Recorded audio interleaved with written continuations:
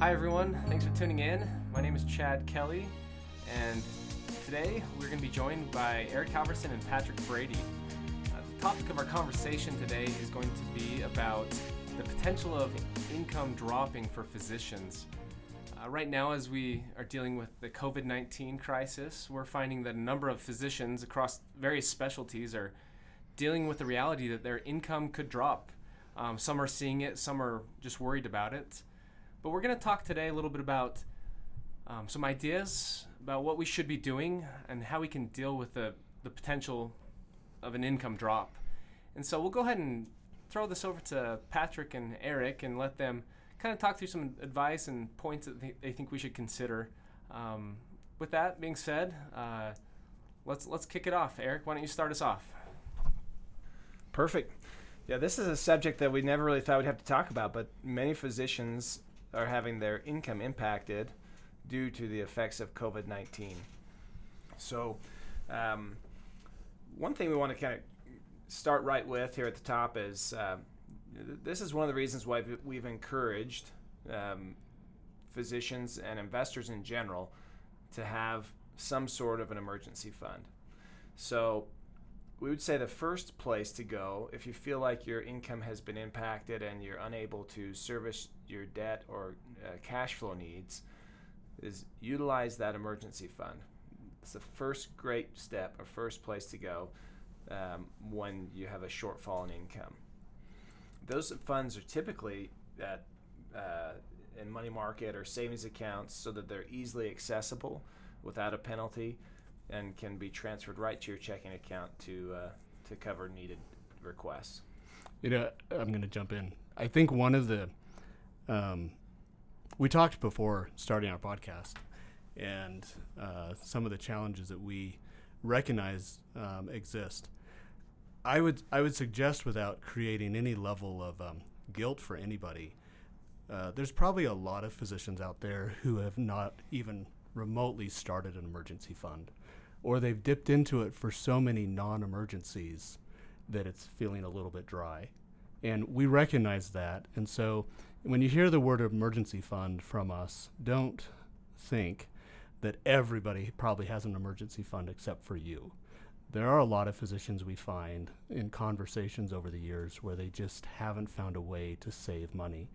And so if there's something positive that you can bring out of COVID and the challenge of your income being volatile and unexpectedly so, I mean, I would never have dreamed in my 20 years here that I would see a physician having a drop in pay during a healthcare crisis.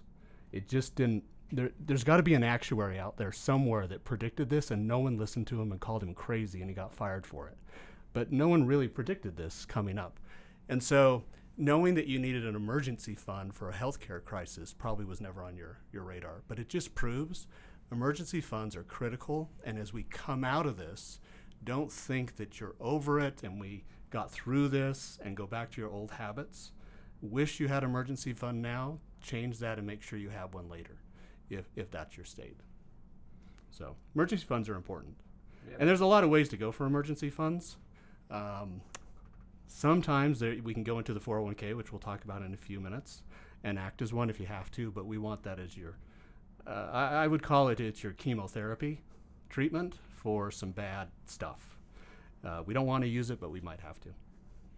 Yeah, so Patrick's mentioning we could look at a retirement loan as a kind of an extra emergency fund. So many physicians do a great job at putting money into their retirement plans and find themselves maybe cash poor because they've done such a good job funding their retirement to reduce taxes. So if your emergency fund is, as Patrick mentioned, maybe non-existent or smaller than needed, lasts you like 2 weeks, then maybe dip into a retirement loan, and we could. There are some implications to the retirement loans we'll talk about here at the end, which are affected by the CARES Act. So, but for now, just remember if you failed to have or because of life circumstances just haven't prepared enough of an emergency fund, there is a possibility for a retirement loan. One of the challenges of a retirement loan we discussed as well was that you're dipping into a retirement loan when the market's down. So you're going to have to accept that you're going to be selling your assets at a loss in order to come up with the cash you need to cover for a period of time. And that's generally not advisable in the big picture, but I will say that's more advisable than losing your house. So you might have to weigh the pros and cons, and you have two negatives. I would choose saving your assets like a home or something. Don't use this loan to fund your family vacation you promised your kids. Have the hard conversation, say, kids, we're not going on vacation. Emergency funds are for keeping you afloat and keeping your credit score good and such. And you just can't pick one. When you go to take out a loan, if you have, let's say, 40% in bonds and 60% in stocks, that initial pull, they're going to take it 60% from stocks, 40% in bonds. So you can't go in and cherry pick unless you sell everything and go to cash. Then they'll take it all from cash.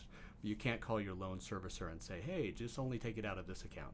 Yeah, you'll probably want to once the loan's distributed, you want to go back in and make sure your allocation still looks appropriate. Yeah.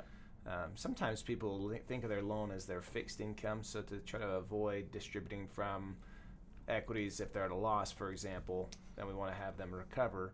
You could work with your financial advisor to reallocate your portfolio so that you kind of treat more that loan aggressive almost inside your allocation. Yep. Because you're paying yourself back an interest rate, which might sound great, a 5% or whatever it is right now. Loans are different, and different companies have different rates. Is that correct, Eric? So you just have to remember you're paying yourself back, but we'd still rather have you have a return in the marketplace. Yep. How about a home equity line of credit? Would that fall in where we're saying, look, let's go get out some quick $20,000, $30,000? If you have equity inside your home, and if you go to your bank, a lot of them will do a quick home equity line of credit depending upon the spread between what your cost basis is, what your value is and what you're left on the loan. And if you have good loan to value ratios, they can generally give you a pretty quick HELOC without having an appraisal if there's enough equity inside that home. That's not a bad option too. You're going to be paying pretty high interest rate cost for that, but it is worth looking at that option as well. Yeah. So, and the initial fees on a HELOC are somewhere like $300 is all you pay. So it's not expensive. It might be hard to qualify these days because I know that companies are really careful on what they're giving, and they're going to base it upon last year's tax rate and your paychecks. So if you see your paychecks going down, you want to hurry and do this before your paycheck is adjusted, because they're going to look at a current pay stub if you're a W-2 employee. So you'd want to do that faster than not. Yeah, that's a great option. Some people actually, Patrick mentioned post-COVID, you may want to consider just having a home equity line of credit open so that in the event that you have something like this occur again, maybe it's a personal financial crisis, you can access some equity out of the home at a reasonable price. So that's a great option. Another thing to consider, kind of beyond those first few choices, you could evaluate your spending and your budget. When we say budget, usually people will say, well, I haven't had budget since residency or since my first attending position. But a budget can be important in a time like this where you can evaluate unnecessary expenditures. So look at necessities versus luxuries. Chad in our office has mentioned, well, maybe rather than have the premium package on your Dish TV, have the standard package, and that might save you $50 a month. Or look at areas in which you can cut your spending and remove those that are unnecessary items. You can also use tools like YNAB, YNAB, a budgeting tool, or Mint, or you can work with your financial advisor. Many advisors have access to a data aggregation tool that helps you evaluate your spending. So if that would be the next step. Look at the emergency fund. If the pain is unbearable financially, then you're going to need to start cutting in areas, and that might be one option.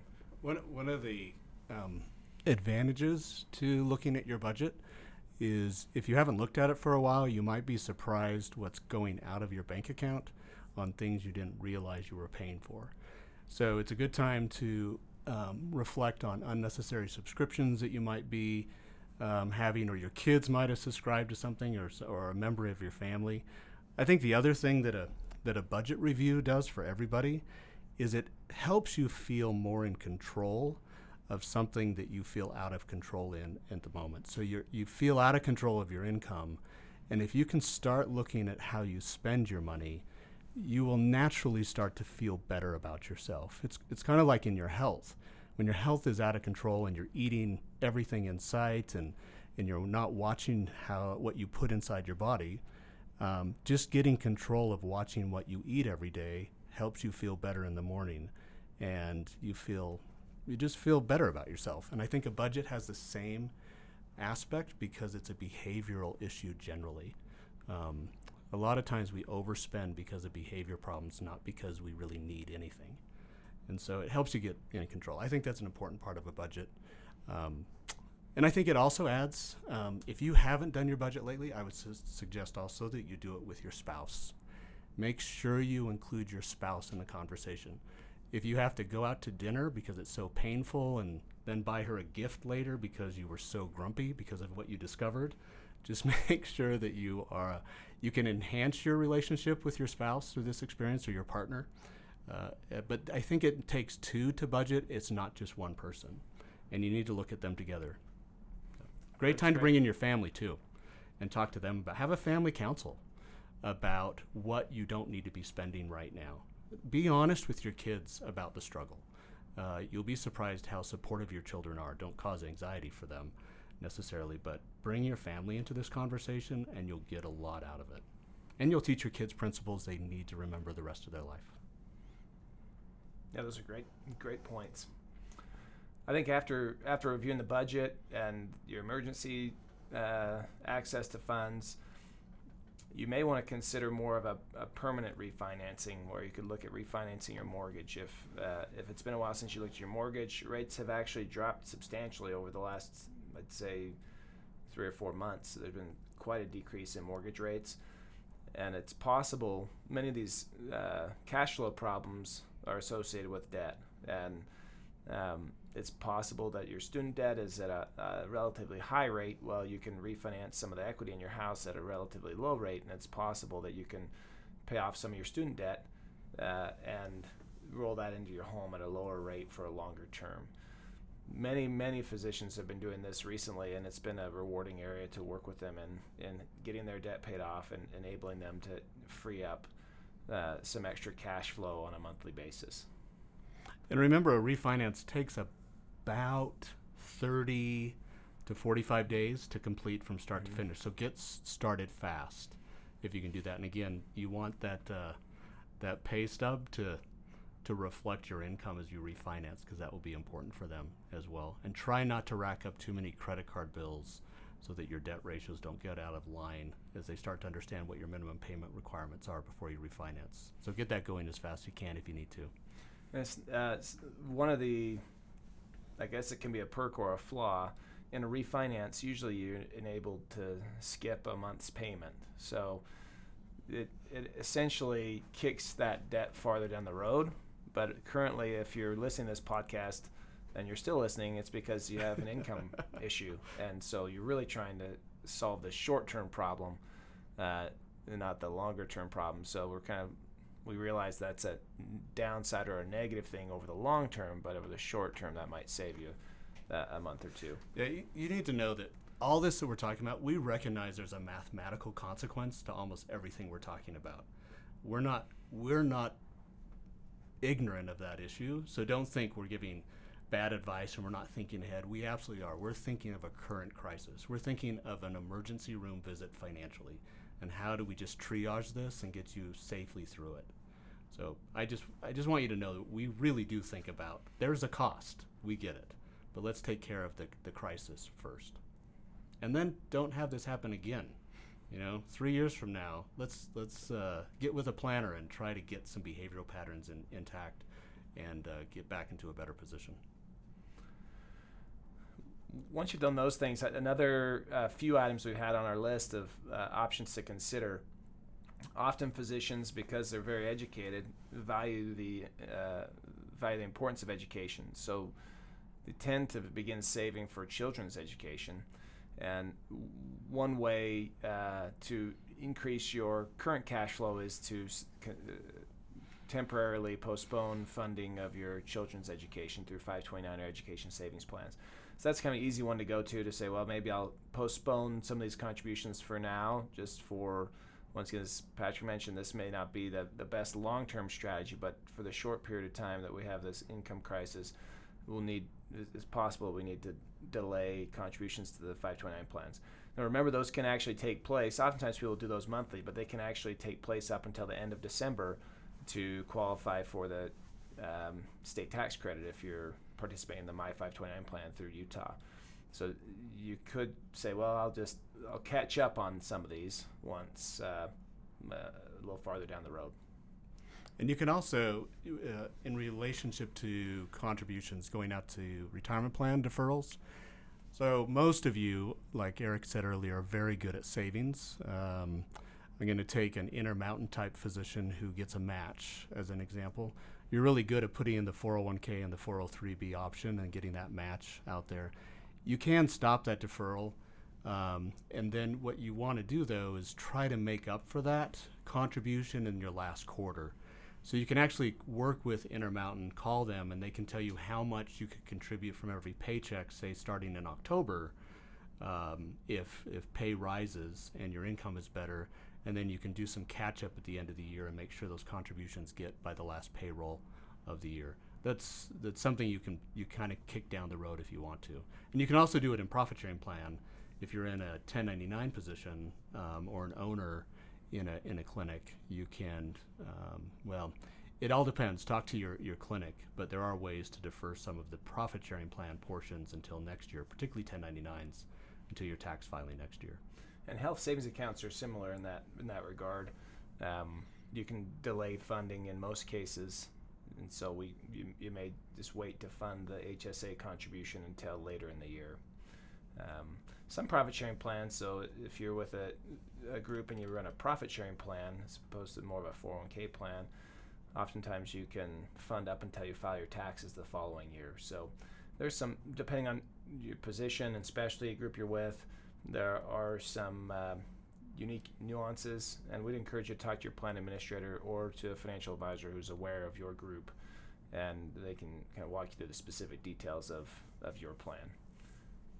If your retirement plan, we have a lot of retirement plans that are run through the Medical Association here. If you have questions about your contributions, you can talk to one of the advisors. You can also talk to Wendy Lewis in our office, who runs the retirement plans as kind of a manager for us.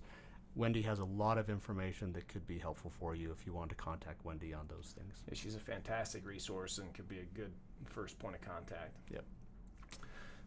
The kind of tying back into the retirement loans, which we mentioned earlier, some of the changes occurred towards the end of last year with the Secure Act, and then again this year with the CARES Act associated with COVID-19. Keep in mind that the provisions of the CARES Act can be adopted by a plan sponsor. However, automatic adoption shouldn't be presumed by any plan participant. So there's not a surefire way of saying, unless you check with your plan, if the CARES Act provisions have been adopted by your plan. The plan has up until, I believe, the end of 2022 to adopt the provisions. It's likely that most plans will adopt those provisions, but you want to talk to your plan administrator just to make sure that works in your situation. You do have to be a qualified individual to benefit from the CARES Act provision changes. And a qualified individual, let's read the definition. A qualified individual is an individual who is diagnosed with COVID-19 by a CDC recognized test, and whose spouse or dependent is diagnosed with a COVID-19, or a person who experiences adverse financial consequences as a result of being quarantined. So being furloughed, laid off, having work hours reduced, being unable to work due to lack of child care as a result of COVID-19. So the plan administrator would just rely on the employee's certification saying, yes, they did meet one of those conditions. If that is the case, then the loan provision in a 401k plan will go up to $100,000.